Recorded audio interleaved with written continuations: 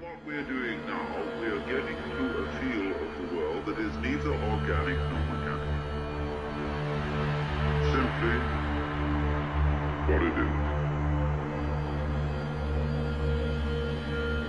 We don't know the contrast, just as we don't know the contrast voluntary, involuntary. We don't know the contrast organic, mechanical.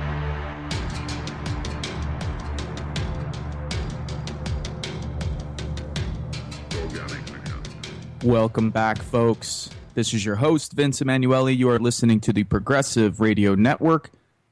You can find us here, Meditations and Molotovs, every Monday at 1 p.m. Central Time. Well, there's plenty of stuff to talk about today. I've already been fired up because I was just watching the MSNBC live stream on my computer. So for folks, this is just an aside. Especially when it comes to corporations like MSNBC or GE, which owns NBC, et cetera, et cetera. People should access this information for free.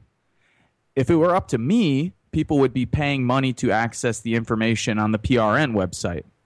That, to me, seems more useful than the ridiculousness people are getting on the cable news networks. Nonetheless, I think it's important and interesting for people who are thinking critically about these issues to watch those networks. See what the dominant media is saying. See what the advisors for these campaigns are saying. See how they're framing the issues. See how people are reacting to the way that they're framing those issues. To me, it seems worthwhile to watch this stuff every once in a while. Not all of the time. And if I were being honest with everyone, I would say that I've spent way too much time over the last, 7 days now. Last Monday was the RNC. I've spent way too much time last week, Monday through Thursday, watching these live stream events online, which brings me, I guess, to my point. You can watch this stuff online for free. So just Google MSNBC streaming live or Fox News or CNN or whatever perspective you want to get, limited as they are, and you can watch them online. You have to pay cable news network. You think I pay these lunatics $60, $100, $150, $200 a month to watch the bullshit that they peddle on cable? Come on, folks. Come on. Anyway, total madness today. I think it's great. Personally, I think it's freaking great what's happening. People are waking up. People are snapping out of it. All these, the naivety here is amazing. So you have, how do we start here? I was going to start with Republican National Convention reflections on the RNC from last week. But I think I'll start by talking about what's going on at the Democratic National Convention. So the first report I had received was a couple days ago. And this was following the People's Convention, which was planned and took place in Philadelphia, Pennsylvania. I don't know what groups were responsible for putting on the event. I'm not quite sure who was in charge of it or where the framework came for the event. But from what my friends told me, the event was largely white and filled with tons of sort of hippie types. And this has been a problem with the Bernie Sanders campaign from the beginning. I can find plenty of white progressives who support Bernie Sanders. And yes, I can find young African-American voters, young black voters who support him, and young Latino voters who support him, but not overwhelmingly. If you look at the numbers, particularly in the southern states for young black voters, while they prefer Sanders to Clinton, it is not by an overwhelming margin. The same is true in many Latino communities around the country. So we have to stop with all of these simplistic explanations for things, or these simplistic answers, or these simplistic descriptions. Some of Bernie Sanders supporters, in my opinion, are really naive people. Extremely naive people who just for the first time are waking up to the fact that they're being screwed. Again, welcome to the party. For people who are young, great, you're learning. Your introduction to American politics is essentially what every Western European has been experiencing for the last 50 years. Democratic, quasi-socialist policies. Not a big deal. Not that radical, not that outrageous, not even that exciting, according to me. I don't find much of what Bernie says exciting. To me, everything that Bernie says is sort of a prerequisite for what we need. Yes, like before we do any, let's put it a different way. Before we do anything interesting in this country, before we change any kind of international institutions, before people in the United States create a radically new progressive government, before we abolish police forces and replace them with whatever people think they're going to replace police forces with, or before we abolish the military and break down the empire. Well, I mean, I can tell you this. If we don't get people health care, education, decent living wage or benefits or whatever, you know, if it doesn't have to be a living wage, it could be state-funded programs. It could be welfare programs. I wouldn't give a shit if everyone was on welfare in this country. That's great. Give everyone $40,000 a year. Let's keep the exact same system that we have right now, and let's go from there. And then let's create something more wonderful. That's fine too. I mean, so, you know, I mean, the idea that Bernie's out there saying, hey, the people need health care, the people need living wage jobs, the people need education. I mean, no shit, the people need that stuff. I mean, if that stuff is exciting to you, you better pull your head out of your ass. You had better go to the fucking library. You know, come on. The stuff that Bernie Sanders is talking about is the sort of shit that we heard when we were freshmen in a sociology class at PNC in Westville, Indiana. It's not that exciting. It's not that radical. Wake up, folks. Wake up. And now you see what Bernie's doing. This is even the more despicable and sort of disgusting part of the Sanders campaign. Is, well, look what he's essentially doing. He's not creating independent political institutions, folks. He's not going to help you create an independent political party. He's not even going to help you create independent political mechanisms or campaigns. This guy is doing exactly what the left said he was going to do. And I have to admit that I was wrong here, where I thought that the campaign could honestly serve as a mechanism to get people out of the two-party system. The left wing was dead on when it comes to Bernie Sanders. The guy is a fucking sheepdog for the Democratic Party. Listen to everything Bernie Sanders has said in the last 2 weeks.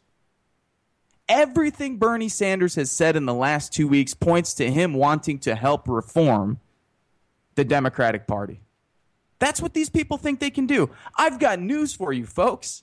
If you think you're going to reform the Democratic Party by the time the ice caps melt and we've got hundreds of millions of refugees roaming around this planet Earth and killer robots, as we've talked about on the program, so that's no longer something crazy, you know, to say.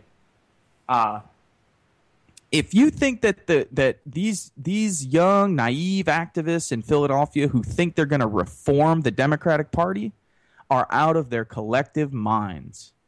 And I look forward to speaking with them in 10 or 20 years when half of Florida is 10 foot underwater.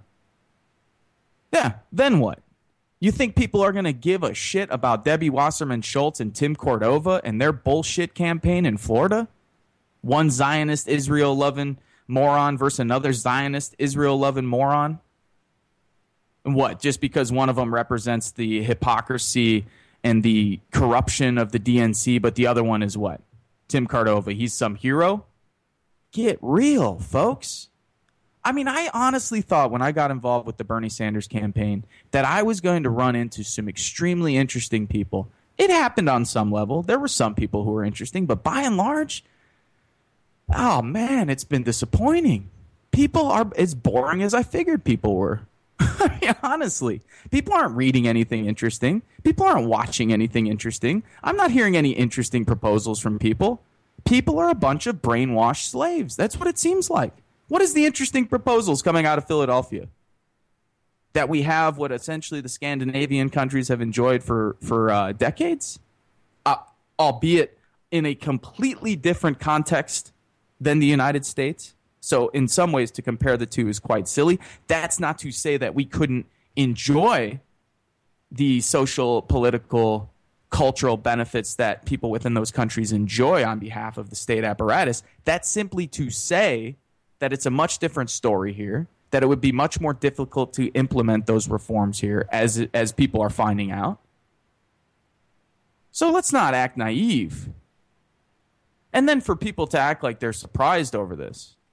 Oh my God, this proves it. If you didn't know prior to going into this election that the DNC and Hillary Clinton were corrupt to the bone, and that the DNC was going to do, including the liberal media, which includes primarily the Washington Post, places like Vox.com, the New York Times, MSNBC, and so on, the Washington Post, I might have mentioned that already.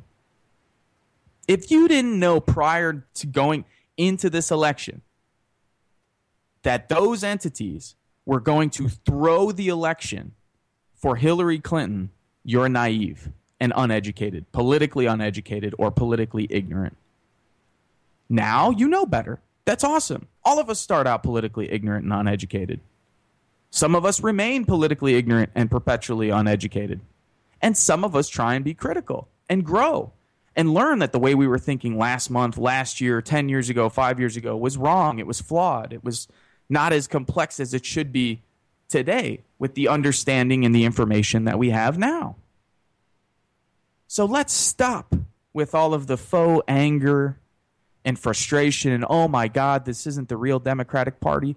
This is exactly the Democratic Party that you asked for. This is the same Democratic Party that's been screwing people over in this country since the inception of the Democratic Party. And even, of course, the modern Democratic Party. Oh, you mean when President Johnson was calling people niggers and spics? Is that what you mean? Or do you mean the bootlegging, philandering president, drug-doing president JFK and his brother, Bobby? Those two corrupt bozos. Those guys are so-called heroes too? The ones who got us into Vietnam, the ones who never saw a Cold War narrative that they didn't like. And remember, that's why Kennedy got elected, folks. Remember, that's why Kennedy got elected in, 1960. The point, or the primary reason he got elected was because he was more hawkish on foreign policy issues. And the people thought that because he was a World War II veteran, he was going to be tougher on Russia. That's how that punk got elected. Go look at the history. And we hold these moron Democrats hold these people up like they're heroes. It's sickening. It's as ridiculous and as absurd as the moron Republicans who hold these people up like Ronald Reagan on a pedestal. These heroes. I mean, what is it about this crap? Heroes. These people look up to, or these parties, these symbols, these icons. The party. Oh my God, this is what the party is all about. What party? You mean the party that passed NAFTA or the party that bombed the hell out of Vietnam? Which party? I don't understand. Is it the party of Barack Obama, who's been drone striking innocent civilians all across the world for the last 8 years? Or is it the Democratic Party of Bill Clinton, the one that passed NAFTA, deregulated the banks, deregulated the telecommunications industry, deregulated secondary education, promoted private schools? What Democratic Party? Is it the Democratic Party of Jimmy Carter and the Carter Doctrine, where that bozo from Georgia got on TV and told people, we will use everything up to deadly force in the military to protect United States interests in the Middle East, sending us on the last 40 years of disastrous policies in Western Asia, the Middle East, and North Africa.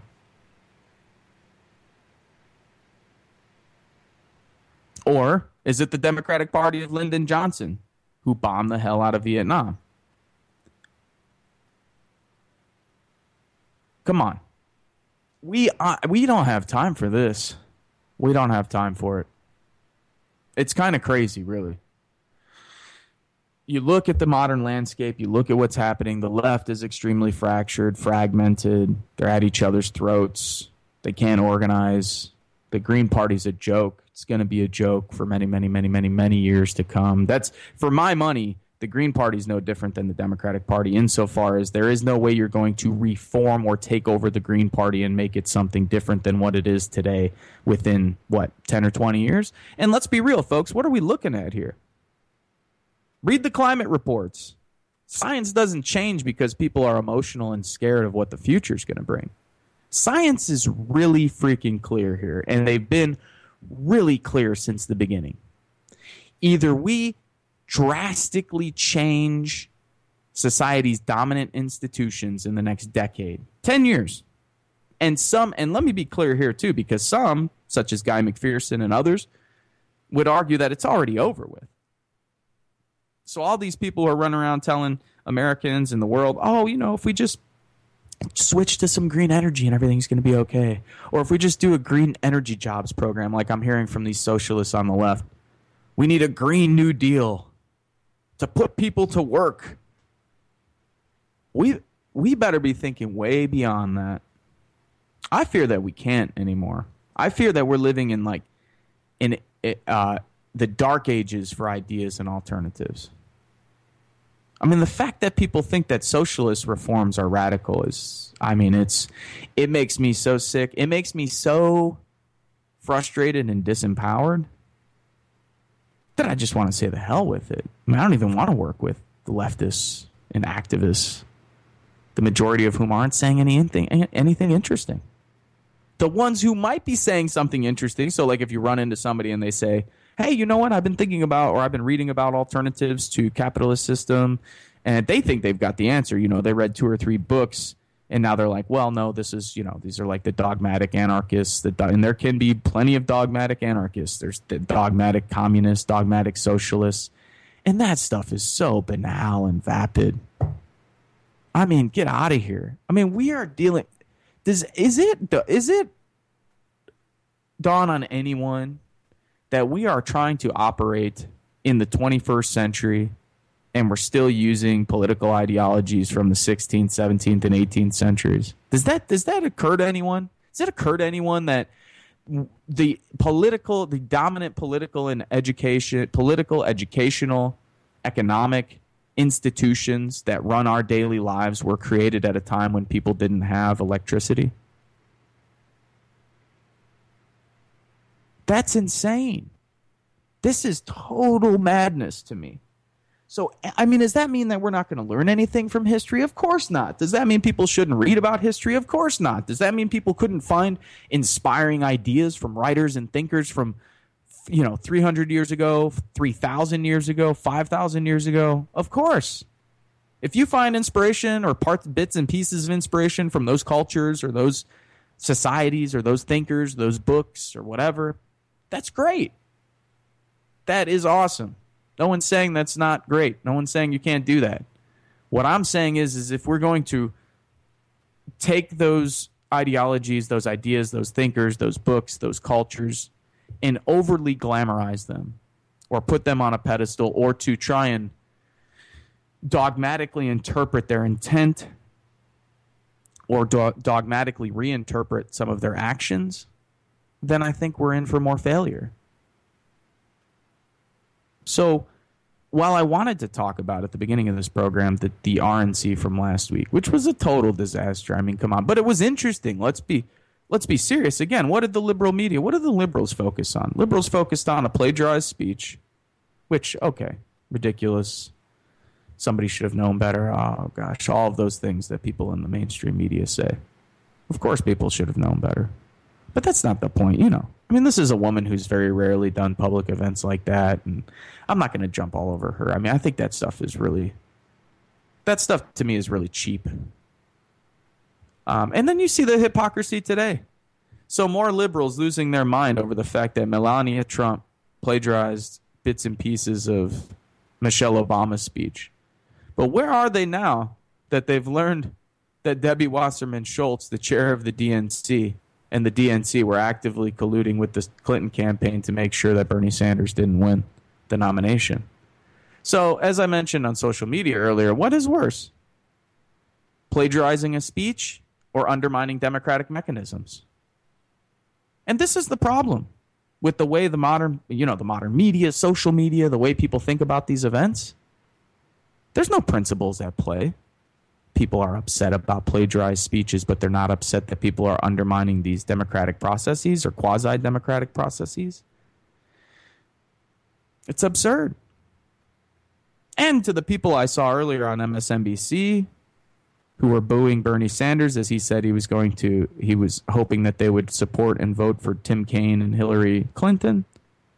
I find these people to be equally silly and naive. I mean, of course, it's fun to watch, no doubt. I love watching these systems and these institutions and parties collapse. Not for any, I mean, in some ways, okay, out of my own joy, but in a secondary and more important manner, because these institutions and systems have to go away for us to actually do what we need to do to create a decent society and a planet that we can live on without destroying it. This stuff has to happen. So, of course, I'm going to take some pleasure in watching it, but that doesn't mean I have to respect it. Do I respect these delegates who are booing Sanders? Of course I don't. He's been very honest from the beginning, to his own fault, as people on the left encouraged him to try and remain fiercely independent and don't put all of his cards on the table.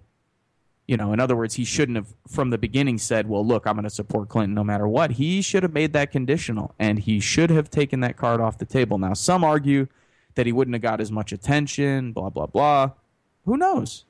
You know, the fact of the matter is Bernie and his supporters had no idea that this was going to get as big as it did. People, rightfully so, thought that Bernie Sanders' campaign was a protest campaign, and it largely was at the beginning. And then it picked up momentum, and then it picked up more momentum and more momentum. And eventually people realized that this guy actually was had a very serious shot. The problem was he didn't take it seriously. He didn't go after Clinton in the way that he should have went after Clinton. So if his supporters are booing him for that, that's fine. But his supporters should have encouraged him to do so. They didn't.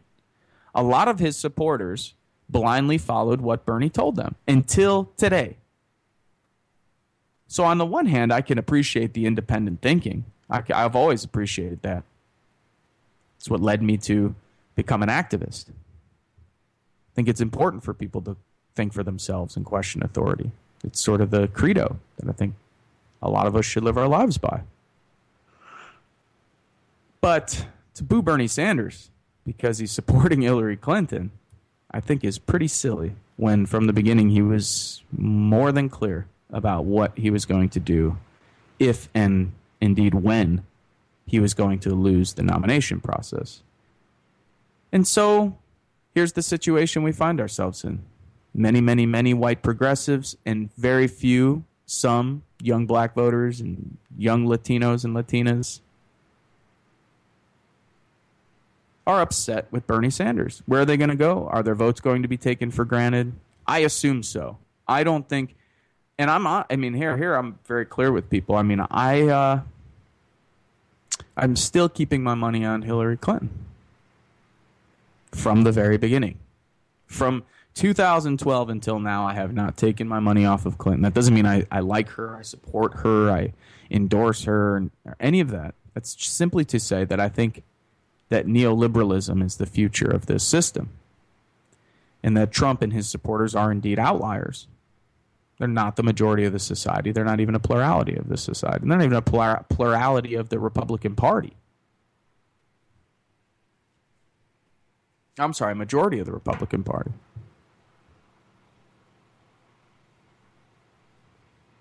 This is sort of the last stand for the angry white American man. Not that there won't be other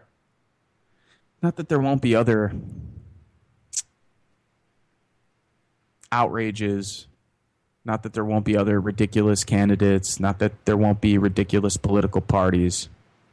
But by and large, this particular form of right-wing populism mixed with this nativism and hatred for Muslims and hatred for immigrants and really a hatred for black people as well, a hatred for the educated, a hatred for intellectualism, to me seems to be less and less of the population. I think there's plenty of data to point that that's not the majority of Americans, but that it is a significant enough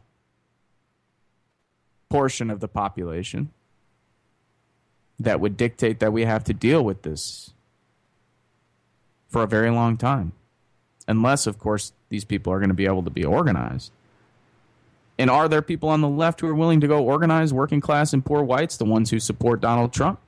This is why it would have been so interesting if Sanders would have gotten the nomination. Not because of Sanders or his policies, because of the opportunities it would have opened up for people on the left to organize.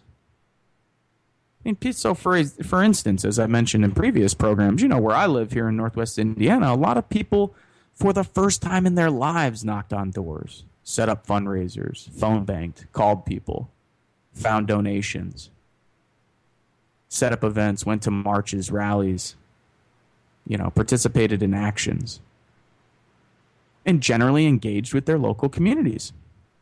And even state communities, statewide communities, regional communities, national communities, international communities. Those lessons and skills, particularly the skills, are very important tools to acquire as an activist or a potential organizer or a protester, whatever it is. Those are extremely important skills to obtain. In that way, I've always been fond of this opportunity. I've always been happy about the fact that Bernie ran. Again, not because of his policies or because I like Bernie. In fact, I don't find Bernie to be very interesting or entertaining or even a good speaker. It's just not my style. I to be honest with you, I think who's the guy wasn't too exciting, but I like the way he spoke from Maryland. What the heck was his name? O'Malley. Yeah. I mean, I thought O'Malley was much smarter than Bernie Sanders. I mean, if you listen to O'Malley articulate the situation we're in, particularly the ecological context, and what we needed to do in the gravity of the situation and the gravity of the historical context in which we currently live, far, far more profound than anything Bernie Sanders has to say, or has had to say, or has ever said. So that's my personal take. There's no need to I'm not trying to overly bash the guy or anything, but let's get rid of this weird. It's a human thing. Humans, I think, generally like powerful individuals, symbols. There's cult of personality. But to keep placing our faith in these individuals, do people not see how much this lets people down?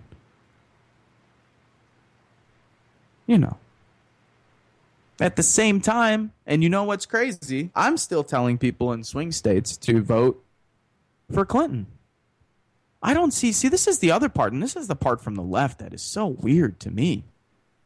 And it can't be broken down rationally or logically. So I'm hearing from people, so people have been saying, don't vote for Clinton because you're going to be like, it's morally wrong or it's ethically reprehensible. Honestly, to me, it's not a big deal. It's like holding my nose and voting for Sanders. I mean, I had to sacrifice some of my principles and my morals and my ethics to support that guy.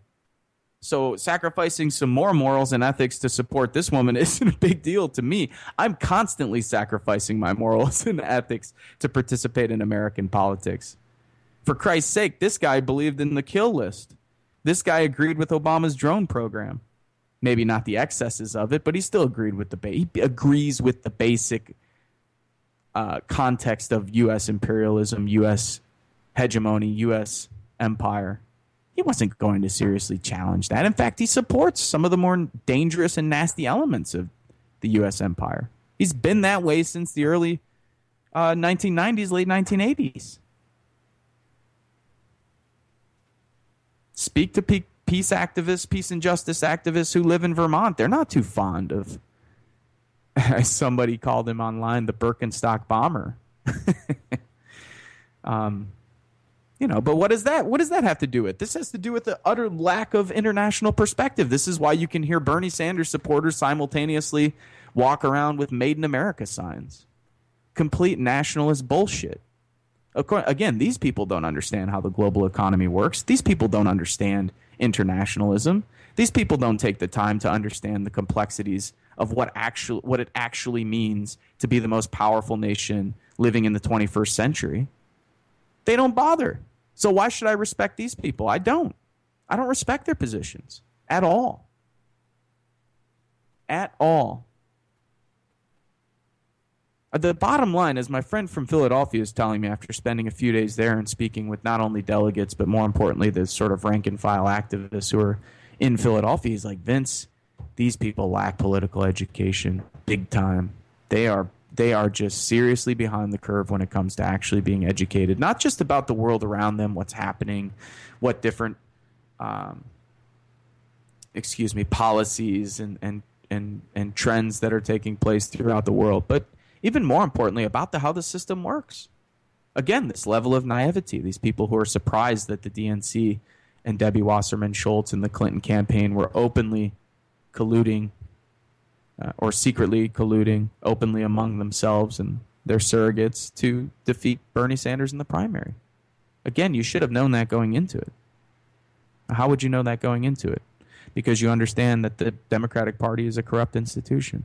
Well, how do you understand the Democratic Party is a corrupt institution? Well, you read history books.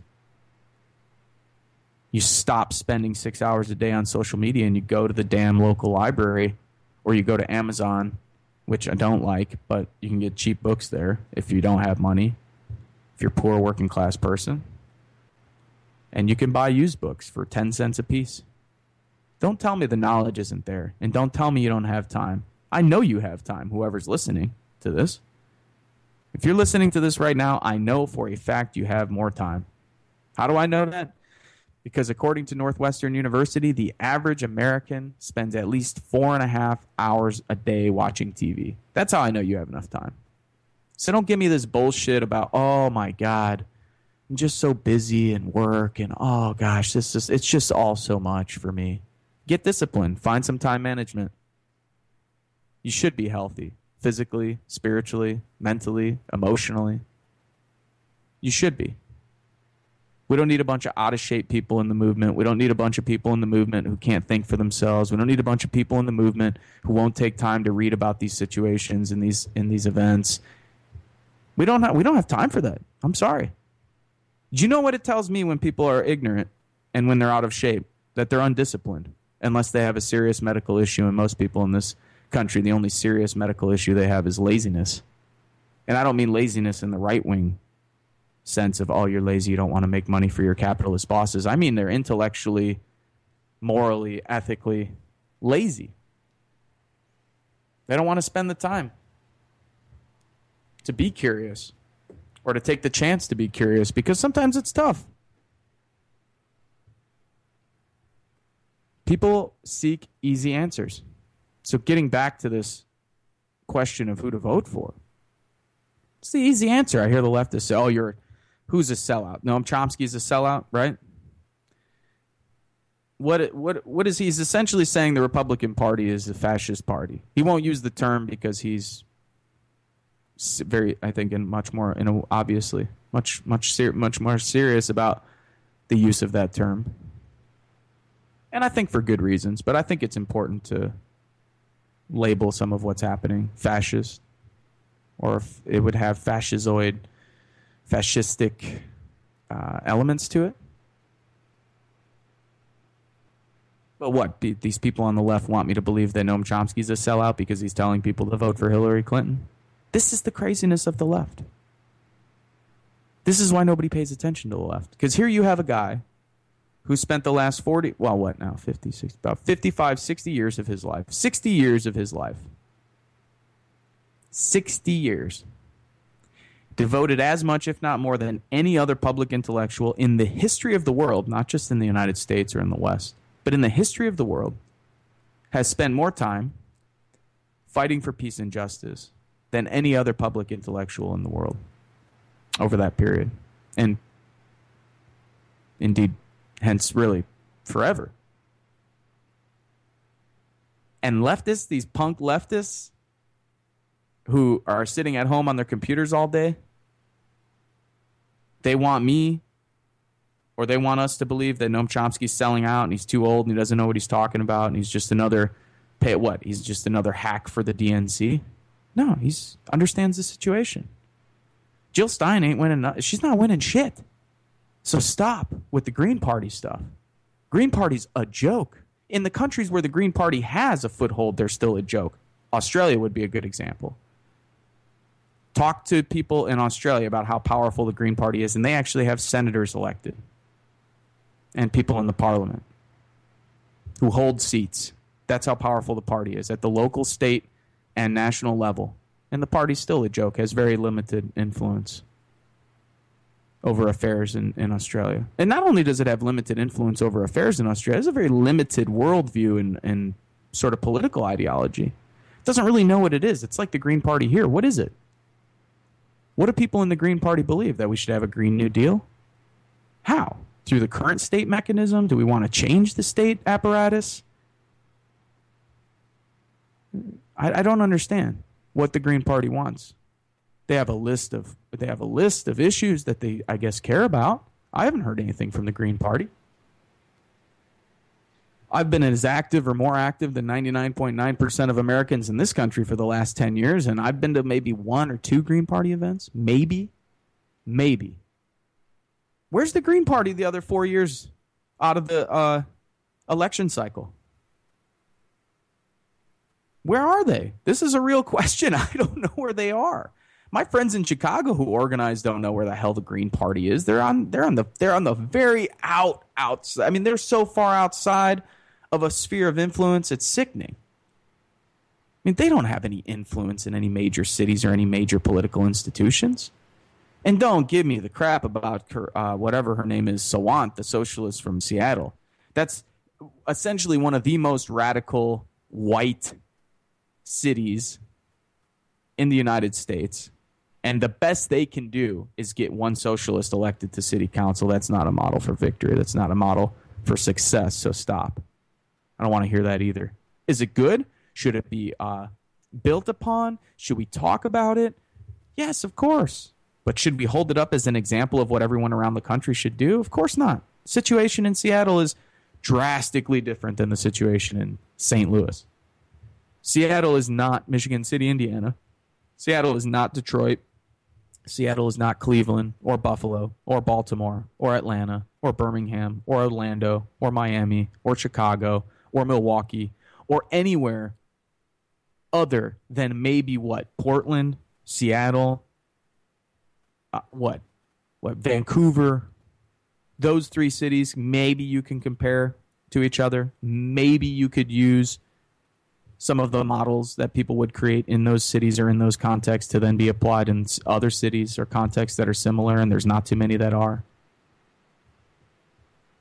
So this, I'm voting for the Green Party and I'm more radical than you or I'm more serious than you. I don't think so. I actually think the people who are more serious are the people who are willing to step back and say, okay, here's the 2 options. You've got, on the one hand, extremely reactionary, right-wing, Christo-Fascist Republicans. And especially now, so even if you thought, maybe there's a chance with Trump that he will do something different. And I'm not going to lie to you and say that over the last year I haven't thought to myself, maybe there's a possibility Trump will do some outrageous things, not for the sake of them being outrageous. And I shouldn't support them for the sake of being outrageous, but because maybe by him doing those outrageous things, it will help people throughout the world. So, for instance, if he were to be less of an interventionist, even if it's for all the wrong reasons, like, say, a Ron Paul foreign policy, it would still have a positive benefit for people around the world. So Ron Paul doesn't want to invade nations, not because he has any sense of international solidarity with folks around the world, but because for him it's not in the interests of America. It's not in America's best interest to be bombing, drone striking, and occupying and overthrowing democratically elected governments around the world, or governments, even if they're not democratically elected, around the world. And that makes sense. So even if you were to think for a moment, maybe Trump is going to do this, then you realize, or then the information comes, that he offered the VP pick to John Kasich. And of course, along with the VP nomination, the Trump campaign informed Kasich that he would be the most powerful vice president in the history of the office. Now, if you don't think that a similar offer was made to Mike Pence, I don't know what to tell you, because it was. Of course it was. What does this mean? Well, this means if Mike Pence is actually going to call the shots, then yes, there is a difference between Mike Pence and Tim Kaine. Of course there's a difference. If there's not a see, this is what's so crazy about the way people think about politics in this country. If there's not a difference between Mike Pence and Tim Kaine, then why the hell are people in Indiana, including so-called progressive left-wing radical activists here in Indiana, telling me to vote for John Gregg, who I was going to vote for, by the way, against Mike Pence? Of course I was going to vote for Gregg. I'm not crazy. I understand. Gregg probably holds 5% of the principles and values that I hold. I'm sure John Gregg and I probably disagree on 95% of where he's coming from and how he views the world. He's another good old boy, Indiana boy. And I'm not a good old Indiana boy. I didn't ride around on tractors as a kid. I don't shoot commercials for my candidacy and my campaigns riding around on John Deere fucking tractors with a goddamn cowboy hat on and a Carhartt jacket. That's John Gregg. But I'm supposed to support John Gregg over Mike Pence for the gubernatorial race in Indiana, but I'm not supposed to vote for Tim Kaine over Mike Pence and to be the vice president of the United States, as if Tim Kaine and John Gregg are any different? It's madness. Total madness. Of course there's differences. There's slight differences, but they're going to make a big difference to people who aren't making six figures. They're going to make a big difference to people who don't hold these privileged and professional positions that a lot of people who I see writing about these topics hold.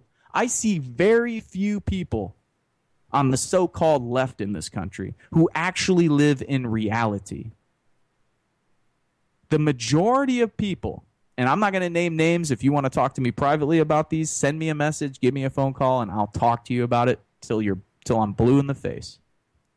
But there are many prominent activists, prominent protesters, prominent intellectuals who live extremely privileged lives. What do you think these people come from, the poor and the working class? You think Amy Goodman ever worked a real job in her life?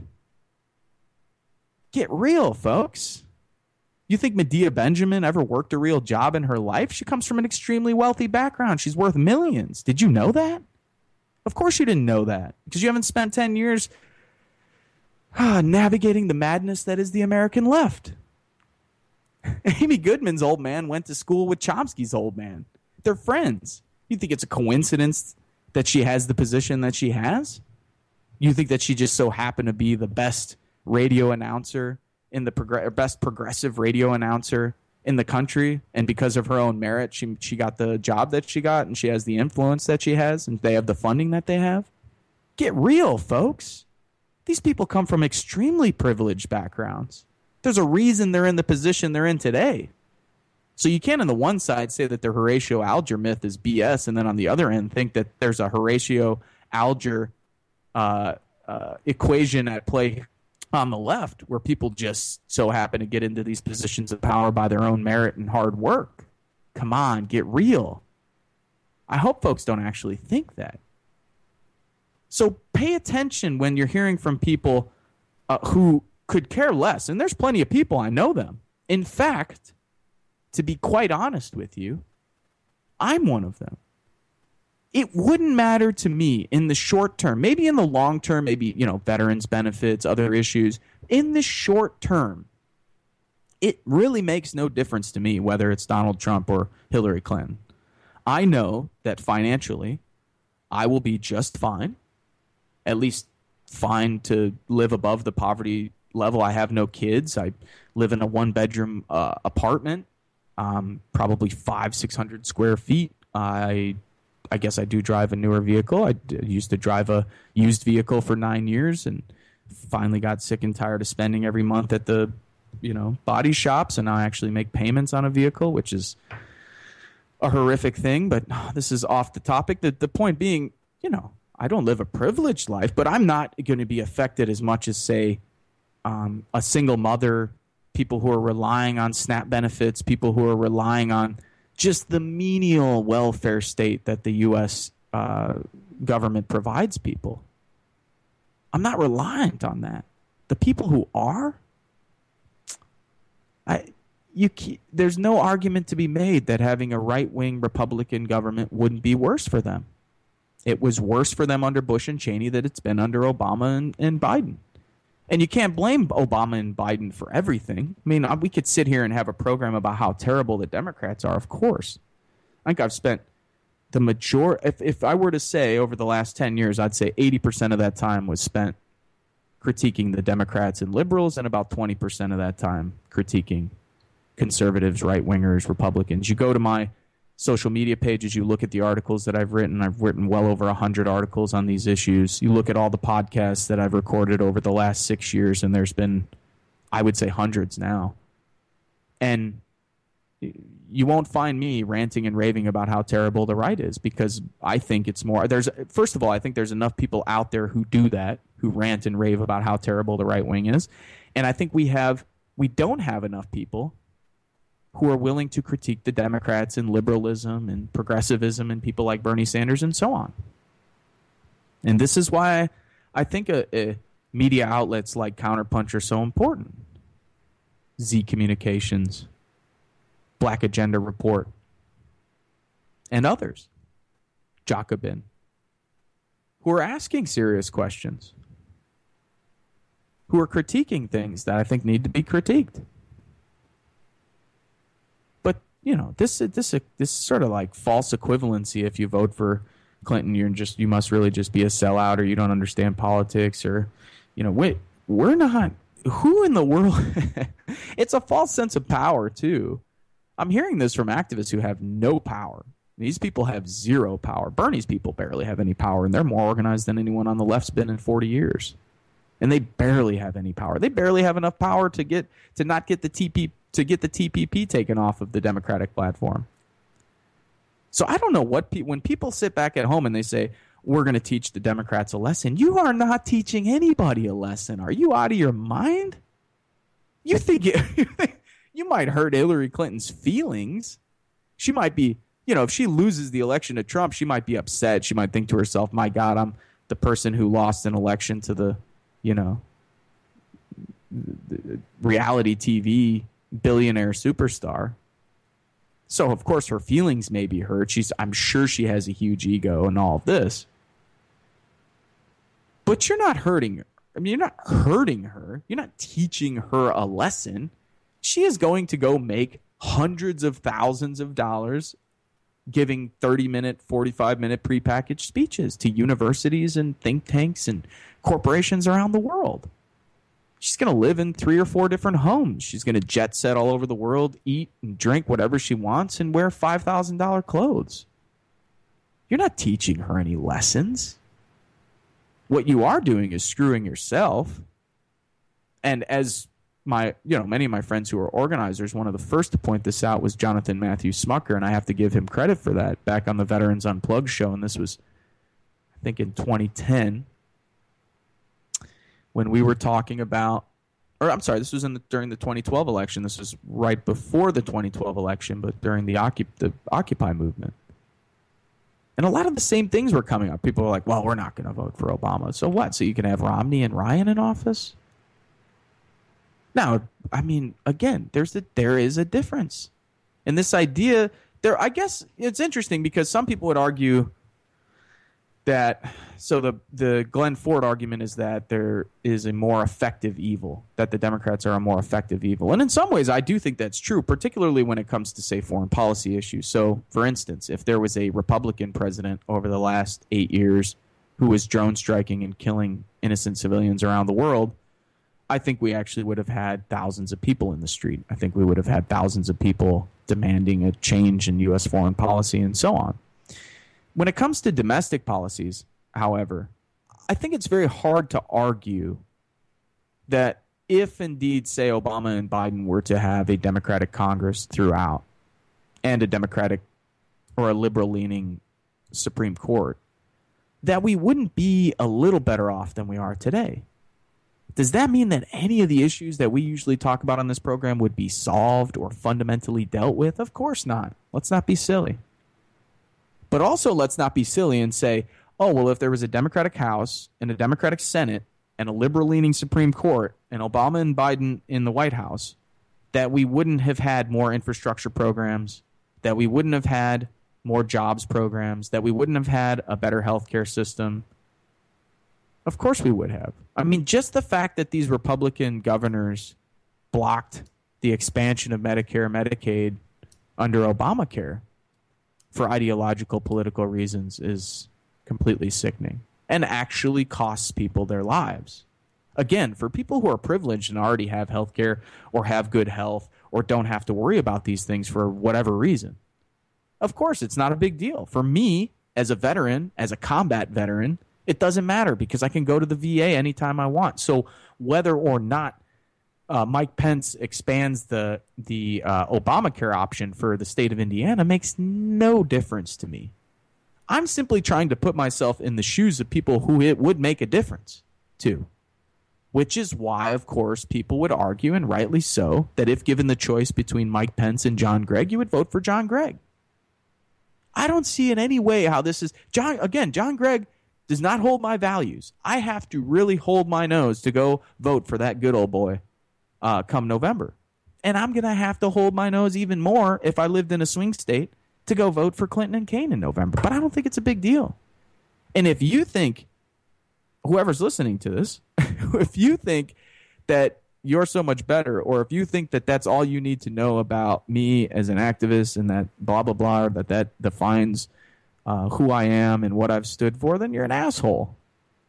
We shouldn't be judging people on these decisions. These are individual decisions that take 5 minutes.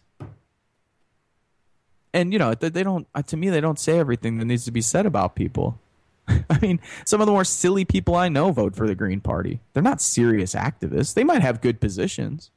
They might have radical ideas, but that doesn't mean they're effective or decent activists. They're largely on the fringes. They have very little say-so in what's happening. So there's a fine line that we have to walk here and a balance that we have to strike as activists and organizers. You know, on the one hand, we want to push the most sort of radical and revolutionary ideas that we can. And at the same time, we want people to actually listen to those positions. And we want to hear from them and hear what they think about various issues and what they would like to see in the future. And even more importantly, once we get past that process or past that stage, then we have to actually work with people on a regular basis to try and create the kind of world that we've talked about creating. And all of this to me seems very tight. I mean, I'm not going to jump down anyone's throat. If somebody comes and tells me, hey, Vince, I can't vote for Clinton, I'm voting for the Green Party, I'm not going to say, oh, well, this tells me everything I need to know about you as an activist and you're just another sellout moron. No, hey, okay, I understand. I understand. It's tough to want to vote for a criminal. I get it. As Chirac and Le Pen, I forget what year this was, but back, I want to say early, mid-2000s, when Chirac ran against Le Pen. And his campaign slogan was vote for the crook, not the fascist. I mean, that's the option you have. You could vote for a crook with Clinton, or you could vote for a fascist with Trump. I'll take a crook. It's not a big deal. Till we live in a different system, and it really does make a big deal. It's not a big deal to me. I'm not going to jump. I've got people I know who are going to vote for Trump. I'll tell them that I think they're dumbasses. But I'm not going to be like, oh, my God, I'll never talk to you. Or, oh, my God, we should get violent with each other. Or, oh, my God, I'll never work with you again. It's not. No, I get it. I can get, as long as people have a decent explanation. A lot of people don't. I understand. But as long as people do, and let's put it this way, many of the activists I hang out with and spend time with, they actually do have really decent explanations as to why they're going to vote for whoever they're going to vote for. But more importantly, the question is, can we actually organize alternatives? And what do those alternatives look like? Are we talking about just alternative political parties? Because an alternative political party, while I think useful, is not going to solve our problems.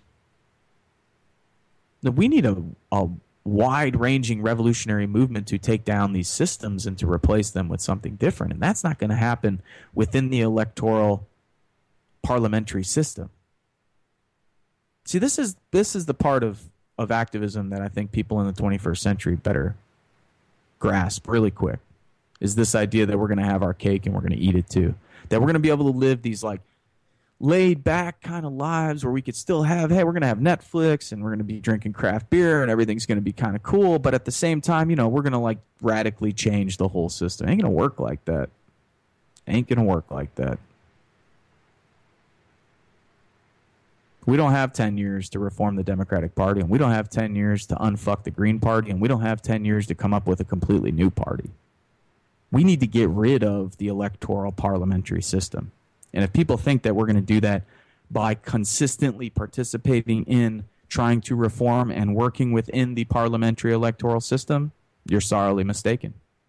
And I'm not going to argue with you about it now, today. Give me a call in 2026. Hopefully in 2026 you've got the electricity and power to be able to give me a call, and hopefully we've got running water and food to eat. That's where I'm at.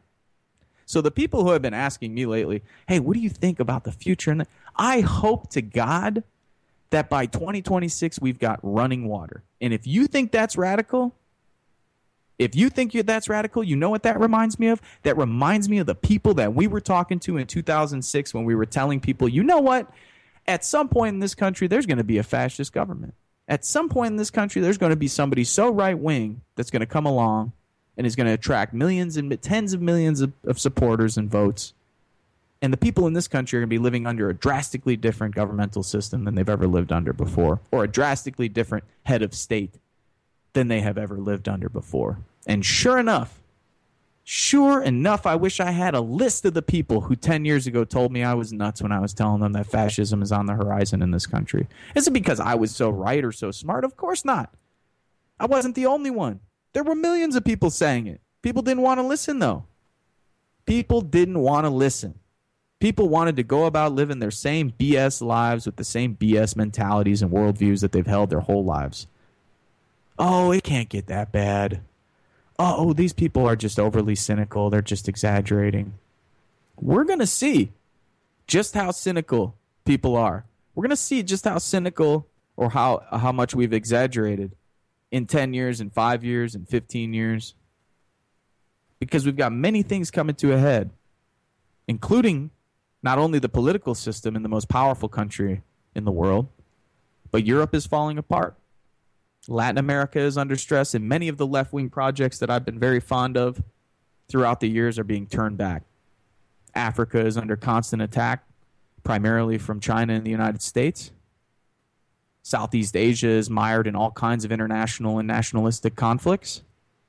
Japan is experiencing its fifth recession in 8 years. China's economy is slowing down. There's a refugee crisis that is quite literally tearing apart Europe and also the Middle East and North Africa.